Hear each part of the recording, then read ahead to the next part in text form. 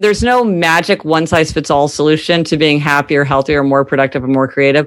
We each have to figure it out for ourselves because we each have, our own interests, our own values, our own temperament, our own tendency. Whatever works for us is the best way and the right way.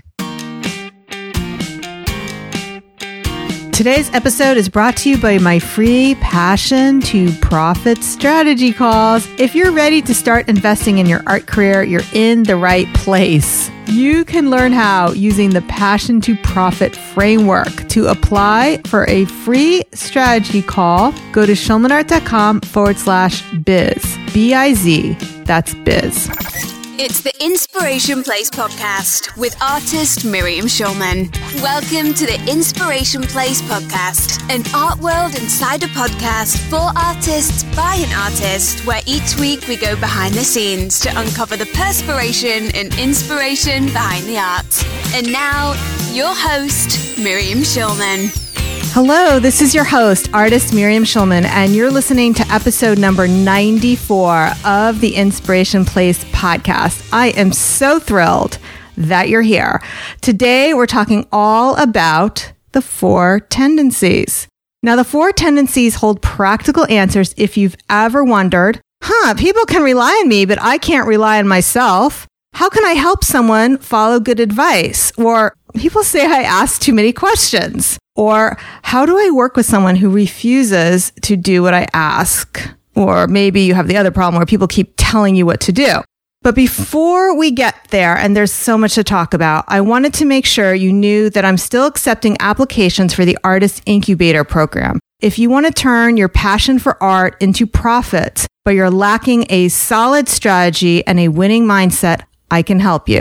If you've been listening to this podcast and you found my tips helpful, then maybe it's time to take the next logical step and work with me on a deeper level. The Artist Incubator program is for artists who are serious about earning a living from their art. I'll consider applications from those who are just starting out, but you have to be ready to be fully committed in order to grow your art business. There's no fee or commitment to apply, and those who qualify will get a free strategy call with me. Just go to schulmanart.com/biz. That's B-I-Z. Now, back to the show.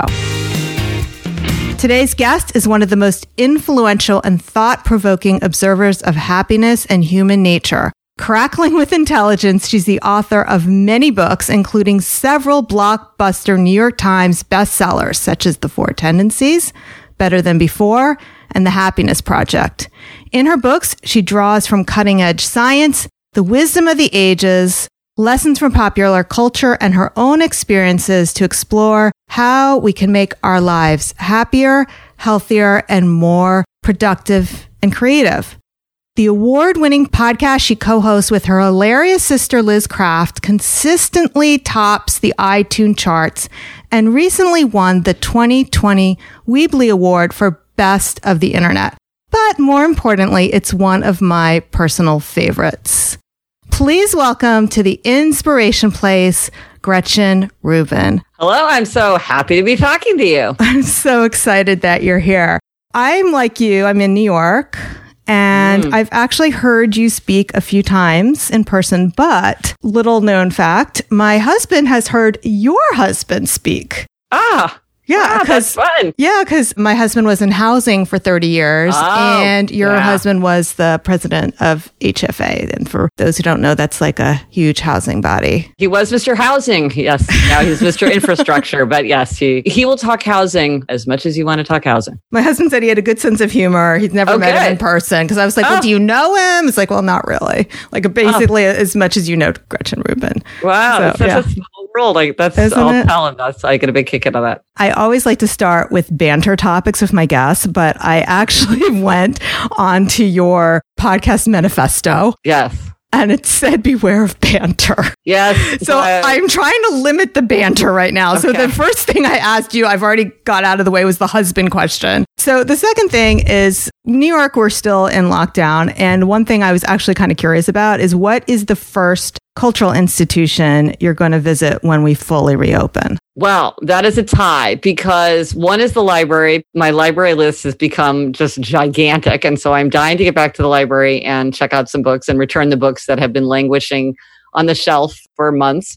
I cannot wait to go back to the Metropolitan Museum because I had decided this year that I was going to go to the Met every single day. Oh. Starting in March, I think did it close on the 16th or the 13th? Yeah, that closed. week. Yeah. I stopped going I think 2 days before they officially closed the doors. The minute it opens, I'll be there with my mask and whatever else they want from me. I cannot wait to go back to the Met. That's mine too. Yeah. There you go. I'll be we'll there. Be there when the doors open. Yeah, I'll look for you. So I took upon myself March 13th, 15th, whatever day it was that we all closed down, that I was going to reread the entire Harry Potter series from the beginning. That was my COVID project. What a delightful project that is. It was so delicious. It's because the thing is, it was so comforting, not only to escape into fantasy world, but because I know how it ends. Yes. Right. There's a lot of suspense, but you know how to end. Well, it's interesting because research shows that people often enjoy things the second time much more than they expect. We're very concerned with spoilers and suspense and things, but actually people often enjoy things the second time much more than they think they will. Yeah. And I think it's because you get more out of it the second time. Well, now I got to find all the little Easter eggs that she actually planted in there all along the way. There's huge foreshadowing. It's brilliant how she lays the groundwork, especially book 2. Let's not get too deep into Harry Potter, but book 2 at the time I didn't like. But then you get to book 5, book 6, book 7, you realize, she's created all of the groundwork that she needs to pay off in the later books. It's just brilliant. I will make you, by the way, the 4 tendencies. Tell me which character most fits each tendency. Also, my kids are taking this project on with me. They're all in various stages. But he loved how in book 2, Dumbledore just says, screw it, just send the bird. You know that he knows Harry's probably down there. And he just I can't be bothered. I'm just sending the bird down. Yeah, the phoenix. Yeah. All right. I want to share a little story about how these tendencies play out. I know we haven't defined them yet, but I thought it'd be fun to play this little game first. So one Sunday, my husband and I were just sitting around the table, and my kids, who are 20 and 22, brought their laundry downstairs. And we were like, whoa, they're doing that without anybody asking them? So I asked them, what's going on? My daughter said, of course I'm doing my laundry. It's Sunday. And my son said, of course I'm doing my laundry. I have no clean clothes. So any guesses about which is each of their tendency? Well, I think that your son is either a questioner or a rebel. And your daughter is either an upholder or an obliger. Very good. Yeah, she's an upholder. Okay, there you go. And my son's the questioner. Okay. And then for my tendency, I took your quiz twice and I changed a few answers just to be sure. So that makes me a questioner, probably. 100%. There you go. There we go. All right. How could you distill all of human nature into just 4 categories? I question the validity of this framework. That's right. Okay, so I don't want to keep my listeners who don't know what we're talking about in suspense any longer. So why don't we walk through the 4 tendencies, and like I requested, if we can, give an example for Harry Potter characters. Okay, so I'll go through them and then we'll do Harry Potter at the end. All right. So the 4 tendencies, and this has a lot of relevance, I think, to people who are trying to do art and make a business out of art, has to do with how we meet expectations. And how we meet expectations is what makes us an upholder, a questioner like you, an obliger, or a rebel. And we all face 2 kinds of expectations: outer expectations, which is something like a work deadline or a request from a friend, and inner expectations, which is something like, I want to keep a New Year's resolution, or I want to get back into meditation. So depending on how you meet outer and inner expectations in combination, that's what makes you an upholder, a questioner, obliger, rebel. So I'm going to go through very briefly, and most people know exactly what they are and the people in their household, and they could be Harry Potter characters just from a brief description. If you do want to take a quiz that spits out an answer, if you go to quiz.gretchenrubin.com, you can take a very quick free quiz. 2.8 million people have taken the quiz, and it will tell you and give you a little report. But most people just know what they are from the descriptions. These are very blatant once you know them. Like with your kids, you can tell pretty quickly. So upholders readily meet outer and inner expectations. They meet the work deadline. They keep the New Year's resolution without much fuss. They want to know what other people expect from them, but their expectations for themselves are just as important. So their motto is, discipline is my freedom. Then there are questioners. Questioners question expectations. They'll do something if they think it makes sense. They resist anything arbitrary, ineffective, irrational. They need to know why. They tend to love research. If something meets their inner standard and makes sense to them, they will do it, no problem. Like my son who was doing his laundry. I'm not going to do it on Sunday because Sunday's an arbitrary date. Exactly. But I'll do it because I need my laundry done because that makes good sense. So their motto is, all comply if you convince me why. And then with my daughter, with it being on Sunday, it's because that's her discipline, that she always did it on Sunday. Yes. And upholders tend to love a calendar. They love a schedule. They like to execute on a plan and a to-do list. So the idea of like every Sunday I do my laundry, very appealing to an upholder. And she wouldn't need anybody checking on her. She'd just do it. Then there are obligers. Obligers readily meet outer expectations, but they struggle to meet inner expectations. And so I got my first insight into this tendency when a friend of mine said, I don't understand it. When I was in high school, I was on the track team and I never missed track practice. So why can't I go running on my own now? Well, when she had a team and a coach expecting her to show up, she had no trouble. But when she was trying to go running on her own, it was a challenge. So obligers are great at coming through for other people. They keep their promises to other people, but they struggle to meet their expectations for themselves. And the cure for this is outer accountability. If you want to read more, join a book group. If you want to exercise more, join a class where they charge you. Work out with a friend who's going to be annoyed if you don't show up. Take your dog for a run, who just loves going for the run so much. Raise money for a charity. There's a million ways to create outer accountability, but obligers need that outer accountability to meet an inner expectation. So their motto is, you can count on me, and I'm counting on you to count on me. Now, questioners in book groups don't do so well, right? Oh, maybe. Okay, we must explore that. Rebels resist all expectations, outer and inner alike. They want to do what they want to do in their own way, in their own time. They can do anything they want to do, anything they choose to do. They love to act from identity and freedom. But if you ask or tell them to do something, they're very likely to resist.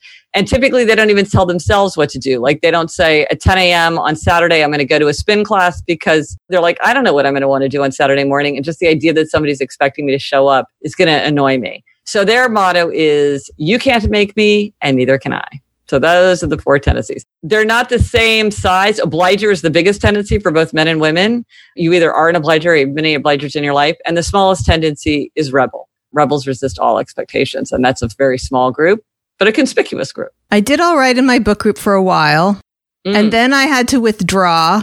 And I formed the secret book group of 2 women so we could take turns more frequently. It was like 3 of us. But then I withdrew from that with the secret book group where I was the only member. So I could pick my own books. Well, was it because you didn't like, you're like, why would I read a book just because other people have assigned it to me?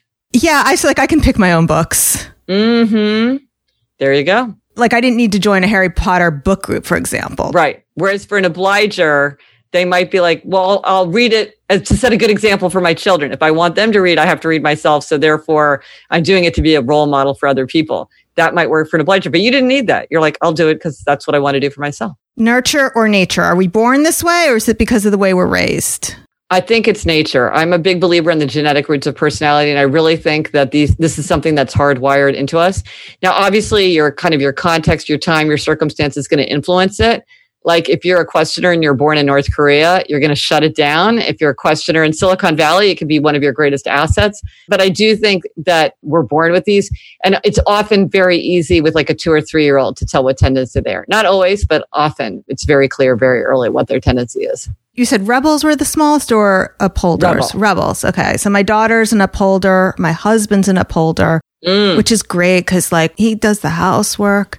And he'll say to me, we got to do something about this. I go, yeah. If your husband's an upholder and you're a questioner, that's what we are too. I'm an upholder and my husband's a questioner. I think it's a really great combination. He doesn't always like that I don't uphold everything that he wants to uphold. I'm in touch with that emotion. I know exactly how it feels. Things have to get really bad before I notice and then do something about it. And with our kids, it's the same split. We have my upholder daughter and my questioner son. And so I understand my son very well because we're both questioners. Yeah. The hard combination is an upholder parent and a rebel child or vice versa, because those are they just see the world in very different ways. And it's particularly difficult in a parent-child relationship in either combination. And I think for people who have rebel children, it's really helpful to understand the tendencies, because a lot of times what you would do with a rebel child is different from what you would do with a child of the other 3 tendencies. I think a lot of times we kind of get it wrong and make life harder for rebels than it needs to be, because we're trying, but we're kind of pushing the wrong buttons, pushing the wrong buttons for them. So I think it's good. It's helpful that you have both parent and child is like represented, because I think we do understand our own tendency the best. I have a child who's an upholder and I just get it. I understand where she's coming from. It's very stressful to be an upholder, I've noticed. It's a lot of anxiety around doing the right thing. It can be. And it can also be stressful when people are constantly trying to get you to relax. One thing that's interesting to know about upholders is that often other tendencies feel comforted and kind of re-energized by loosening up the rules or kind of taking a break. Often with upholders, they feel comforted and energized by like really keeping to their habits and keeping to their routines and really like sticking to their to-do list. And it's actually paradoxically very stressful when people are like, take it easy, or let's not do it, or let's blow that off. It's like, no. I want to do it. I want to like stick to my plan. So probably that's why it's handy to have like an upholder, because it's like they get it that like, okay, it's stressing you out that we're running late. Okay, well, we're gonna hurry up because you don't want to risk being late. That's like making you anxious. It's really hard for my daughter in quarantine now too, because her summer job was canceled and she can't do school. She's just been like reorganizing the photo albums. I mean, it's like she's moving into these are very typical upholder activities, I imagine, right? Yeah. She might do something like an online class. You might think about, is there a way for her to channel her desire to like execute in a way where like there's sort of a big project that she could do that she would find very satisfying. She might find that like really energizing. There's like so many cool classes online now. Yeah. Something like that, or like, I don't know, write a novel, or whatever. Train your dog to do 10 new tricks. Yeah, she was thinking about maybe starting a blog or something like that. Yeah. And both of them, I don't know about your children, but mine are really burnt out from the online spring that they had. Yeah, it was tough. I coach artists. So, of course, I have all the types in there: questioners, obligers, rebels. And I find it very difficult as a questioner sometimes to coach, because to me, I feel like, well, this makes sense. Why don't you just do it? This is what makes sense. Yes. Getting them to motivate, especially the rebels, because I have one client who's a rebel. I'm afraid to tell her what to do because then she's going to resist. So what are the kind of things that you're trying to get them to do? And I'll say kind of some things that I think might work. Okay. So I know you're a big believer in this because you do it. They need to send the weekly email to their collectors. Mm-hmm. I can tell who are the upholders and the obligers in the group and the questioners because I tell them to. Mm-hmm. But the rebels, depends. Okay. What's something else? Not so difficult with getting the rebel to paint. And I know you'll agree with this because I think the rebel sees herself as an artist that's very tied up with her identity. Yeah. And the challenge for me as trying to help her with the business end is to try to see her as herself as an artist who markets. Yes, right. Like, let that be her identity. Okay, so exactly. And I hear like versions of this with everything, with coaches, with teachers, with healthcare professionals. Like, this is kind of like the way things come up. For the second part, the rebel who needs to market. So you hit the first thing exactly on the head. The rebel, the identity is the supreme value to the rebel. So I'm a creative person. I'm an artist. What does an artist do? An artist creates. That is what it means to be an artist. So what you might do is try to hit on also the ideas of freedom and opportunity and choice. If you get paid for your work, you're going to have more opportunities. Maybe you're going to go live in Italy for a year. If you had the money to do that, you could go to Japan and study golden joinery. These are opportunities that you will have if you get paid. You'll have more freedom. You'll have more choices. You'll have more security. And with more security, that's going to allow your creativity to flourish because you're not going to be worried about paying the bills. So that's the idea of freedom and choice. And then there's also the idea of like, I want to get paid for this. It's like, well, what do you want? I want to get paid. Like, I'm an artist. Like, what does an artist do? An artist gets paid. Okay, Pablo Picasso, was he watching how much he got paid? Oh, yes, he was. That is part of it. It's like getting paid for it is part of what it means to be an artist. And it's part of what's owed to you for the people who appreciate your art. And so it's like that is also part of art. So to take that into that identity. With the idea of sending the email marketing, one of the things rebels don't like to do is they don't like to do things on a schedule. So it could be that the idea that you're sending it once a week is the thing that's setting the rebel up for resistance. And so you might just talk about why this is something that the rebel might want to do. If you stay in close contact with your collectors, they're more likely to buy your stuff. And that means more money and more freedom and more opportunity for you. But another thing about rebels, if they have the money, a great solution for rebels is to delegate and to throw money at a problem. And if there's anything that's like auto pay, do it, because rebels don't like to write a check and they don't like to pay their bills. Fine. So use autopay. Maybe it's like, okay, I'm just going to pay somebody. I'm going to get a college intern who's going to send out my newsletter. And so I'll sit with that person. I'll create a template, or I'll work with you and create a template. That person will just send it out. Maybe I don't even review it, because just somebody asking me to review something is going to annoy me. I'm just going to do something where I don't even need to review it. I just want to have that contact point. It's worth it to me to pay to have it done. A lot of times that works for rebels because they really just resist.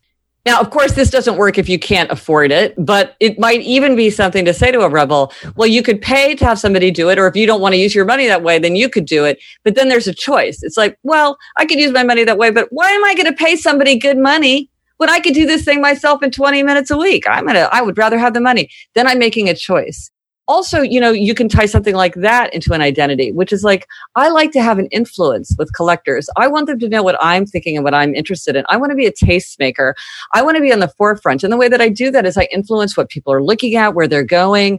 How do I get into their heads? By getting into their inbox. And that's how I tell them like what I think is good, what I think is worthwhile. That's how I shine a spotlight on the works of other artists who I think are worth illuminating. And then I also get a chance to make a plug for my own work. So again, this is what I want. This is what I choose. The more they feel like you're telling me I have to do this and now I have to do this, they're going to be like, yeah, I don't have to do that. They're not doing it because they have to. They're not doing it because they said they would. They're not doing it because somebody told them to. They're not doing it because it makes good sense.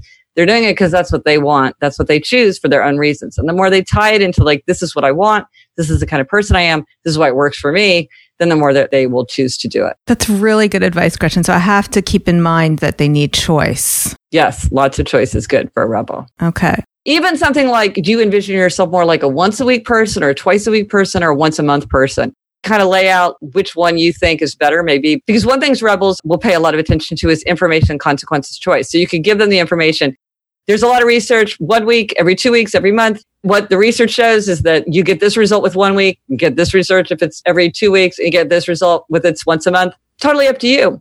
Consequences or whatever you choose. And then they're like, oh, you know what? Actually, I think I like the once a week thing now that I understand what my choices are because I like that consequence better. Or maybe they're like, yeah, once a month is fine. And then they're choosing to accept the consequence of whatever that decision is. I would want to use this opportunity right now to say I kind of tip towards rebel. Well, that's what Steve Jobs was. Steve Jobs was a questioner who tipped to rebel. So you're in good company. So I'm going to ask a question that I bet you get asked a lot. Can you be a mix of tendencies? Well, one thing is if you feel very strongly that you are like equal parts of all, that's a very strong sign that you're a questioner, because questioners are like, well, if it makes sense and somebody I respect asks me to do something, I'll do it, like an upholder. But if somebody I think is an idiot asks me to do something, I'll refuse to do it, like a rebel. But it's like I'm doing what makes sense in the situation. So it's actually very questioner to feel like that. So feeling like you're equal parts of all of them is a sign of questioner.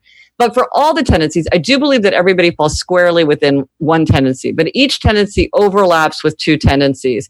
So you're a questioner. Well, questioners in one sense are like upholders in that they both readily meet inner expectations. Questioners are also like rebels in that they both readily resist outer expectations. So you can be a questioner who tips to upholder, which is what my husband is, or you can be a questioner who tips to rebel, which sounds like that's what you are and what Steve Jobs is. You're a questioner, but it kind of takes a flavor from whatever you're overlapping. So with questioner, what I would typically say, I would typically expect is that a questioner tips to upholder, pretty easy to convince about something like 5 garments to a dressing room or a 65 mile per hour speed limit. Because yeah, that's arbitrary, but they're like, oh, I sort of get it. But questioners who tip to rebel, they're like, are you kidding me? Like 5, that's such an arbitrary number. Or like, I'm a great driver. I don't understand why I should drive same as you. You're a terrible driver. Or I had a questioner say to me, I got a ticket for parking on the, alternate side of the street, but I don't think that rule furthers vehicular safety. So I refuse to pay. I was like, well, good luck with that, man, because that's not how parking tickets work. But he was just so outraged. He was like, this is just such an arbitrary, dumb rule. I'm not going to participate in it. I don't participate in certain things. Like, have you ever been to Carramore? That's just outside New York City. You don't need to go there. You have the Philharmonic and Carnegie Hall. So this is what people who live in Westchester do when they don't feel like going into the city. We go to Carramore. But for people who don't know, Carramore is like this music place. And after an intermission, I had my coffee with a lid in, and I was walking in. And they said, you can't bring beverages in here. I said, yes, I can. There's a lid on top. Like I was telling them like what my reason was. And I just kept, The person was like so shocked that I was like questioning the rule and like giving my justification. She didn't even know what to say to me. That's a perfect example of questioner, which is like, why are you making this rule? There's no way this beverage is going to spill. Whereas as an upholder, I'm like, if I see a sign that says no beverages, I'm like frantic. Oh, my daughter was so embarrassed that I was doing this because she was with me. She was like, why are you breaking the rules? That's a perfect example of that. I was convinced I was an obliger because of the obliger rebellion. Felt like it fit me so well. Could you explain obliger rebellion? Because obligers don't always oblige. Right. No, and this is a really important phenomenon to know about because it's actually quite common and it's sort of mysterious.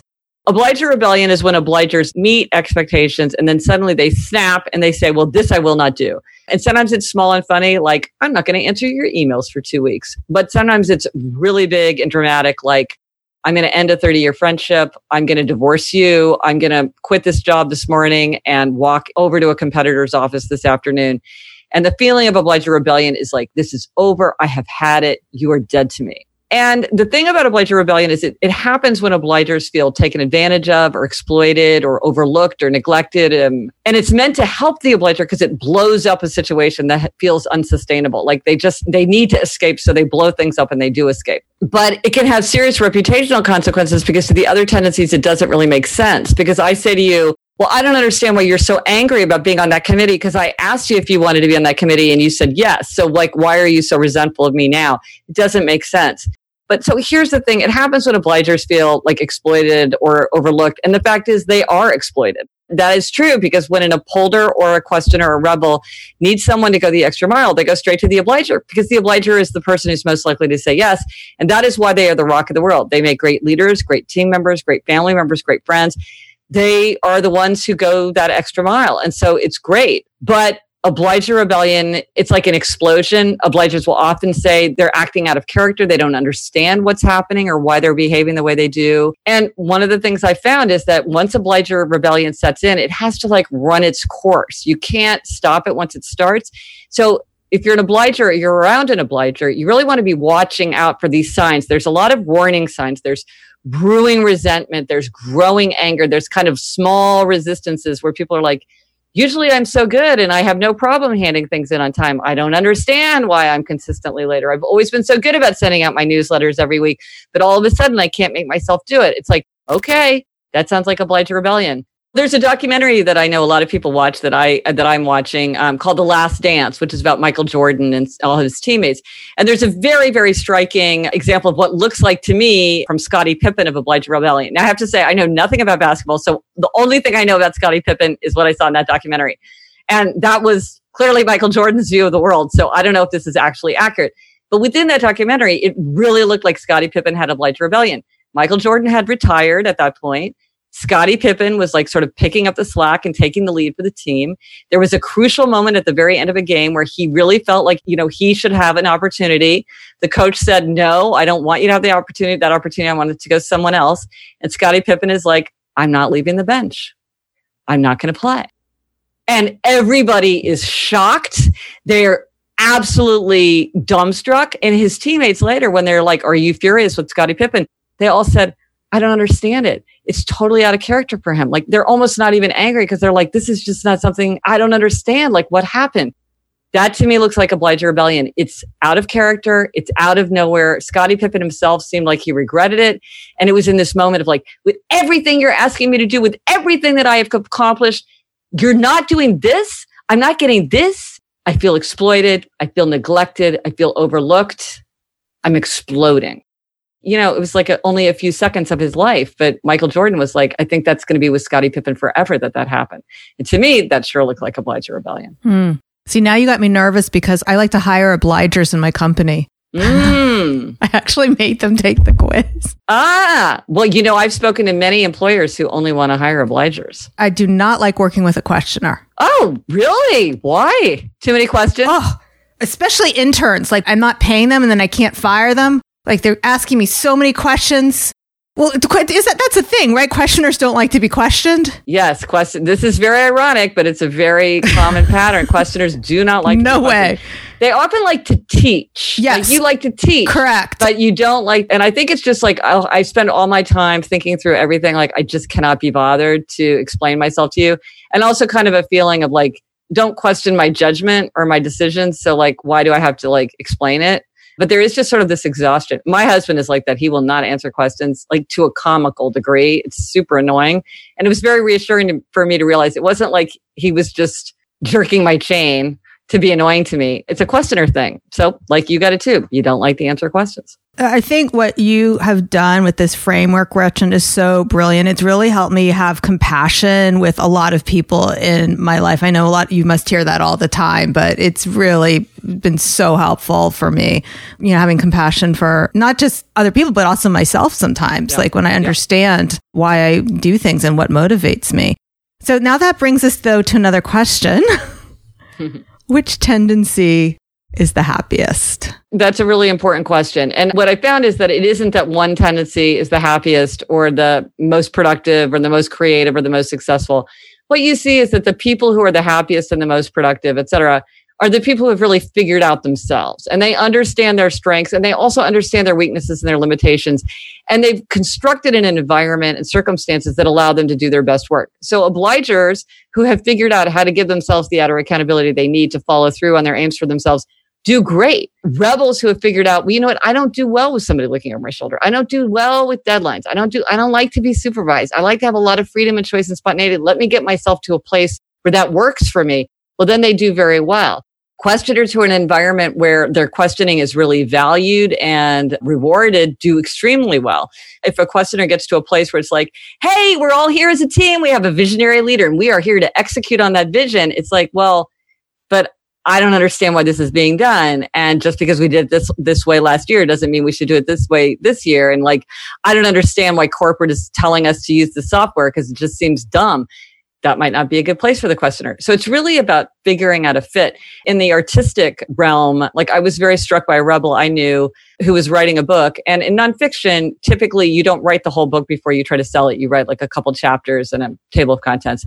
But this guy had decided to write the entire book. And I said to him, well, why did you decide to do all that work before you tried to sell it? Because, usually people wouldn't put all that time and effort in until they knew that they were going to get a book contract. And he said, oh, I know myself. If I have an editor and an agent looking over my shoulder and being like, this is due in a year and like, where's that chapter? Then I won't want to do it. But right now I feel like writing a book. So I'll write a book. And then when the book's written, I'll feel like getting paid for it. So I'll write it first and then I'll try to sell it. So I was like, this is brilliant. He's not doing what most people do, but he's doing what's right for him and what allows him to creatively succeed. And in the end, he sold it and it was fine. But if he tried to fit himself into a different mold, he might have ended up just never even fulfilling his book contract because he doesn't want anybody to tell him what to do. I love that. Okay, so before we move on, we do have to close the loop because we promised that we would share which Harry Potter character. Yes. We all know who the upholder is. Hermione is probably the most famous upholder alive today. She is a classic upholder and she has the faults and the strengths. She's definitely rigid. She's definitely got a clipboard. She's definitely like shaking her finger at people, but she's also, kind of unstoppable, shows a lot of forethought, extraordinary preparation. I thought a lot for a long time about Fred and George because are they questioners or are they rebels? Because they certainly get into a lot of mischief. Yeah. But in the end, they're questioners. They're questioners who tipped a rebel, much like yourself. Because when you look at it, it's not that they're doing, like if somebody tells them to do something, it's not like they just won't do it. They're like, why would I do it? And when it makes sense to them why they would do something, they really very easily stick to the rules and follow through. Like with Dumbledore's army, like they do all of the exercises, they follow direction because they believe they're like, I want to learn from Harry, so we're going to do what he tells us. Or like when they want to start their business, it's like they clearly and very methodically like went about it. And so their mischief just comes from a sense of mischief, not from, and even when they leave school, like it's because, well, we feel like we're not going to learn here anymore. Our education is over. Our time would be better spent starting our business. It's not like you can't tell me what to do. Umbridge, I'm leaving because I don't want to stay. It was very thoughtful. Harry is an obliger. Sometimes people have an idea that obligers can't be heroic. Well, obligers are often heroic. Harry Potter is an obliger. Look at Katniss Everdeen in the Hunger Games. She's an obliger. Look at Daenerys Targaryen, Jon Snow, and Jaime Lannister, all from Game of Thrones world. They're all obligers. Look at George Bailey from It's a Wonderful Life, that old Christmas movie. He's also an obliger. Oprah Winfrey's an obliger. Andre Agassi's an obliger. Tiger Woods is an obliger. A lot of power in the obliger tendency. I would have thought that Harry was a questioner, but now that you say obliger, I'm like, okay, yeah, because he just was like in book 7, he's going for the Horcruxes because Dumbledore told him to. And his kind of saving people is because that's what he's supposed to do. And he doesn't really question very much. No. That's true. He doesn't really say like, well, why is this way? Or could this be different? Or Dumbledore, like, why are you asking me to do this? He acts out of his sense of responsibility to others. And of course, that is what makes him heroic. So this idea that obliger isn't like a heroic or dramatic hugely. And then, but it's funny, in that world, I don't really see a rebel. Voldemort, I think, is not, he's inhuman. Right. Sort of the incarnation of pure evil. So I think he's just like not even in the tendencies. But I don't really see a rebel there. Huh. And what about Ron? He walks out on them, but that's more like obliger rebellion, right? I think he's an obliger. Yeah. I mean, you wonder if he's enchanted by the locket. He's very much under the spell of the locket. And so I don't know if it's true obliger rebellion, because I think part of it was just like the Horcrux in it was like feeding on him. Because, he says at the time, it's worse for me. It affects me more. But it certainly could be a kind of obliger rebellion. It kind of looks like that. And, often two obligers get along really, really well. I know many, many happy couples, married couples and like teams and things who are two obligers. And that, of course, is what Harry and Ron are. Okay. And then Hermione with Ron, it's the upholder obliger combo. Yeah. So rebels and upholders, oil and water? I would never say never, because you always see some examples of anything, but it typically is a very difficult combination, partly because upholders, they like to be in different environments. Upholders typically like schedules and routines and calendars and like kind of like long runways and to-do lists. And rebels don't like to work like that. They really put much more value on spontaneity and flexibility. They might come in and say like, listen, I had a great idea. Clear your calendars for the afternoon. We're going to go outside. We're going to have a picnic. And I'm going to talk to you about my exciting new vision for this company. And the upholder is like, what? Because I have 3 things that I was going to get done before 3:00. And then at 4:00, I'm supposed to exercise. And then at 5:00, I'm coming back to my desk and I have a call and I've got to be out of here for 6:00. So they just don't like to be in the same environment. The rebel and the upholder sort of don't value the way the other one sees the world. It's kind of like, I've had rebels like step away from me kind of in horror when I describe what I consider to be a good life, which is like, I would be a Benedictine monk if I could be. That sounds so attractive to me. And like rebel, I don't make it up every day. Like, who wants to do that? Like, exercise when you feel like it. Oh, it's too much trouble. I want to do it the same way every day and not have to think about it. So they just kind of see the world differently. Now, there can be great power in that. They can be very complementary, but in pairing up, it can lead to a lot of conflict, especially as you say, if you don't understand it. I think once you understand it, there's more compassion and more kind of appreciation for what they're bringing to the table. Certainly as an upholder, I have gained the most from studying rebels, because what rebels show us is we're all way more free than we think. And I've learned an incredible amount from studying the rebels and how they see the world. Famous rebels? Oh, so many famous rebels. Pablo Picasso is a rebel. Donald Trump is a rebel. I think his supporters and his critics alike would agree that if you ask or tell him to do something, he's very likely to resist. Anytime there's somebody who's like, the first woman who works on an oil rig, I'm like, that's probably a rebel. Because rebels often like that. They like to stand out. They like to do things in their own way. If you want to find out what your tendency is, it's quiz.gretchenrubin.com. And we'll make sure a link to that is in the show notes. So that's schulmanart.com/94. I just wanted to do a quick lightning round with Gretchen. So one of the wonderful things that I love that you and Liz do on their podcast, it's the Happier Podcast, is you come up with terms. Mm-hmm. So this is a lightning round of terms that I love that in your podcast. Okay, you ready? Yes. Overbuyer versus underbuyer. Okay, so overbuyers are people who love to buy, they love to prepare, they make long lists of everything they need before a trip. They often buy multiple versions of things, like the same shirt in 3 colors, or they'll buy deep stores of things. So their tendency is to buy. So thank God, I'm an underbuyer. Thank God my husband's an overbuyer and we had enough toilet paper. Several people when the pandemic started said, hey, Gretchen, you're an underbuyer. How's your toilet paper situation? Yes. Yeah. And underbuyers are the opposite. They don't like to buy. They don't like to even have the moment of purchase. They often will purchase like the minimum amount. Like instead of buying 3 tubes of toothpaste to just have some in the cabinet, they'll buy 1, get half a tank of gas. Right. So with the whole toilet paper situation, it used to annoy me how much extra he would buy. So I would put it into his closet, like his clothes closet.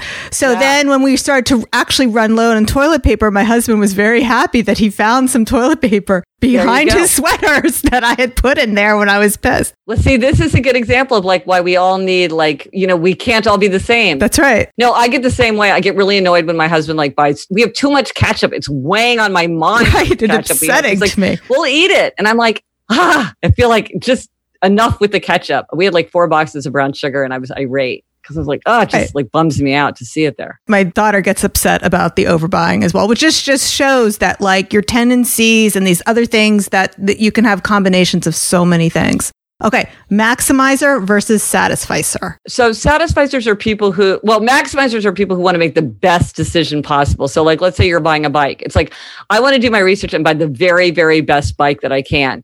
Satisficers are people who say, well, I have certain criteria, and once those criteria are met, I will stop looking and I'll just buy the first bike that meets my standards. But what's interesting is you would think that maximizers would be happier with their decisions because they feel like they got the very best thing. But actually, research shows that satisficers are more satisfied. They have less regret, and they certainly use a lot less energy and time on their decisions because they're sort of like, this is what I wanted and this is what I got, so fine. Whereas maximizers are kind of haunted by ooh, maybe there was a better bike, or maybe I should have gone out of town to that other store. And so they often experience more regret. And I imagine that questioners have a tendency to be maximizers, do more research Well, sometimes questioners can get analysis paralysis, and that is when their desire for perfect information makes it hard for them to make a decision or move forward because they just want perfect information. And a lot of times in this world, we just have to act without perfect information. So that would definitely be something that you could see. My solution, by the way, for other questioners out there who might be doing procrastinating is find another questioner who you trust and ask them what they think. That's usually my solution for certain things. Like with this podcast, good. I went to another questioner and I was like, okay, what mic do I get? Yeah. In my framework, I call that trusted authority, which is I can go to a trusted authority. I don't have to do my own research because I'm satisfied that I can be guided by someone else's judgment. And that's a big time saver. Perfect. Speaking of time, Power Hour. So Power Hour is a great exercise where it's for all the tasks that you kind of indefinitely put off, because things that can be done at any time are often done at no time. So if you keep a list of I need to change that light bulb, I need to run to the drugstore and pick up this one weird thing, I need to look around and see where I misplaced my hammer, instead of just sort of indefinitely pushing those things off where they kind of drains us and overwhelms us, just put it on a list. And then once a week, just say, I'm going to spend an hour tackling these tasks. And what you find is that a lot of times you can get a lot more done in an hour than you think. And then you get those things off the running to-do list that can really start to drain our energy. Can you define what the Power After Hour is? Power Hour After is the list of everything that you're going to do once you can come out of safer at home. So on mine, I got the first half of a shingles vaccine. I need to get the second half of the shingles vaccine. Both my daughters need to go to the dentist and have their annual checkup. I need to go to the dentist. I need to get my hair cut. I need to go to the library. My daughter needs to get a driver's license. When is DMV opening up? All these kind of nagging tasks that for a while you're like, well, I don't have to worry about that right now. But at some point it's okay, now's the time. I got to deal with all these things. So it's good to just have them ready so that you can start knocking them off the list and not just feel oh my gosh, my mind, it's just I've got a million things I've got to do. You don't have a million things. You might have a lot of things, but if you see them written down, you can start working your way through them. Brilliant. Okay. And finally, design your summer. Design your summer is the idea that you want to think about what you want from your summer. What makes it summer for you, and make sure that you make it happen. Because if summer for you is having picnics, you don't want the whole summer to go by without having a picnic. If summer for you is going to an outdoor concert, well, you might not be able to go to an outdoor concert this year. So you want to think about what could I do to give myself that outdoor concert feeling? Is there something that I could do that would give me that same feeling? So I'd feel like I really had a summer. Maybe it's ice cream. Maybe it's barbecuing. Maybe it's going to the beach. Maybe it's camping. Maybe it's rereading one of your favorite books. You want to think about, what do I want to get out of my summer? We each want the seasons to have their special flavor. And so by thinking about what do I want that to be? You make sure that you make room for it. Because sometimes things happen very easily and naturally and automatically, but especially the summer that we're facing, where a lot of usual habits and routines are disrupted, we might have to think about it a little bit more carefully and make sure that we get what we want to have a summer, or we think of kind of a substitute to give us that summer feeling that we want. That's brilliant. All right. Well, we're about to wrap up. We've included links to all of Gretchen's books about human nature. I had to say about human nature because you actually have books besides the human nature, but those are the ones I included in the show notes. So there's Better Than Before, there's Outer Order, Inner Calm, to me, the best part of that was the title. I just like to say that as a mantra. I'm not high on cleaning, but it is true. So it is true. Of course, the 4 tendencies. And then I've also included some of the related journals that you offer for like the 1-sentence journal. Yeah. And I don't remember the whole list, but I've included all those in the show notes, schulmanart.com/94. And I've included the 4 tendencies. It's part of my favorite books inside schulmanart.com/book club. So that's the place to go. And don't forget, you can find out your tendency quiz.gretchenrubin.com to find out your tendency. If you find out, it would be so much fun if you can tag us on Instagram and let us know what your tendency is. I'm at schulmanart, and Gretchen, are you at Gretchen Rubin? Yes. Perfect. And of course, you should listen to her podcast. It's the Happier Podcast with her sister. Absolutely hilarious. All right, Gretchen. Do you have any last words for my listeners before we call this podcast complete? I would just, reiterate something that we've talked about throughout the whole conversation, which is, there's no magic one-size-fits-all solution to being happier, healthier, more productive, and more creative. We each have to figure it out for ourselves because we each have, our own interests, our own values, our own temperament, our own tendency. And so when we set things up in the way that's right for us, then we're much more likely to achieve our aims rather than trying to fit ourselves into the model of what somebody else says is the right way or the best way. Whatever works for us is the best way and the right way. Beautiful. Thank you so much for joining me here today. I really appreciate it. Thank you. It was so much fun to talk to you. All right. So no matter what your tendency, if you crave accountability or justifications to make the right choices of how to move your art business forward, I invite you to apply for an absolutely free 20-minute passion to profit strategy call. All you have to do is go to schulmanart.com/biz. That's biz as in B-I-Z. You do have to apply, but those who qualify get a free one-on-one call with me. All right, guys, thanks so much for being with me here today. I'll see you same time, same place next week. Make it a great one. Thank you for listening to the Inspiration Place podcast. Connect with us on Facebook at facebook.com/schulmanart, on Instagram @schulmanart, and of course on schulmanart.com.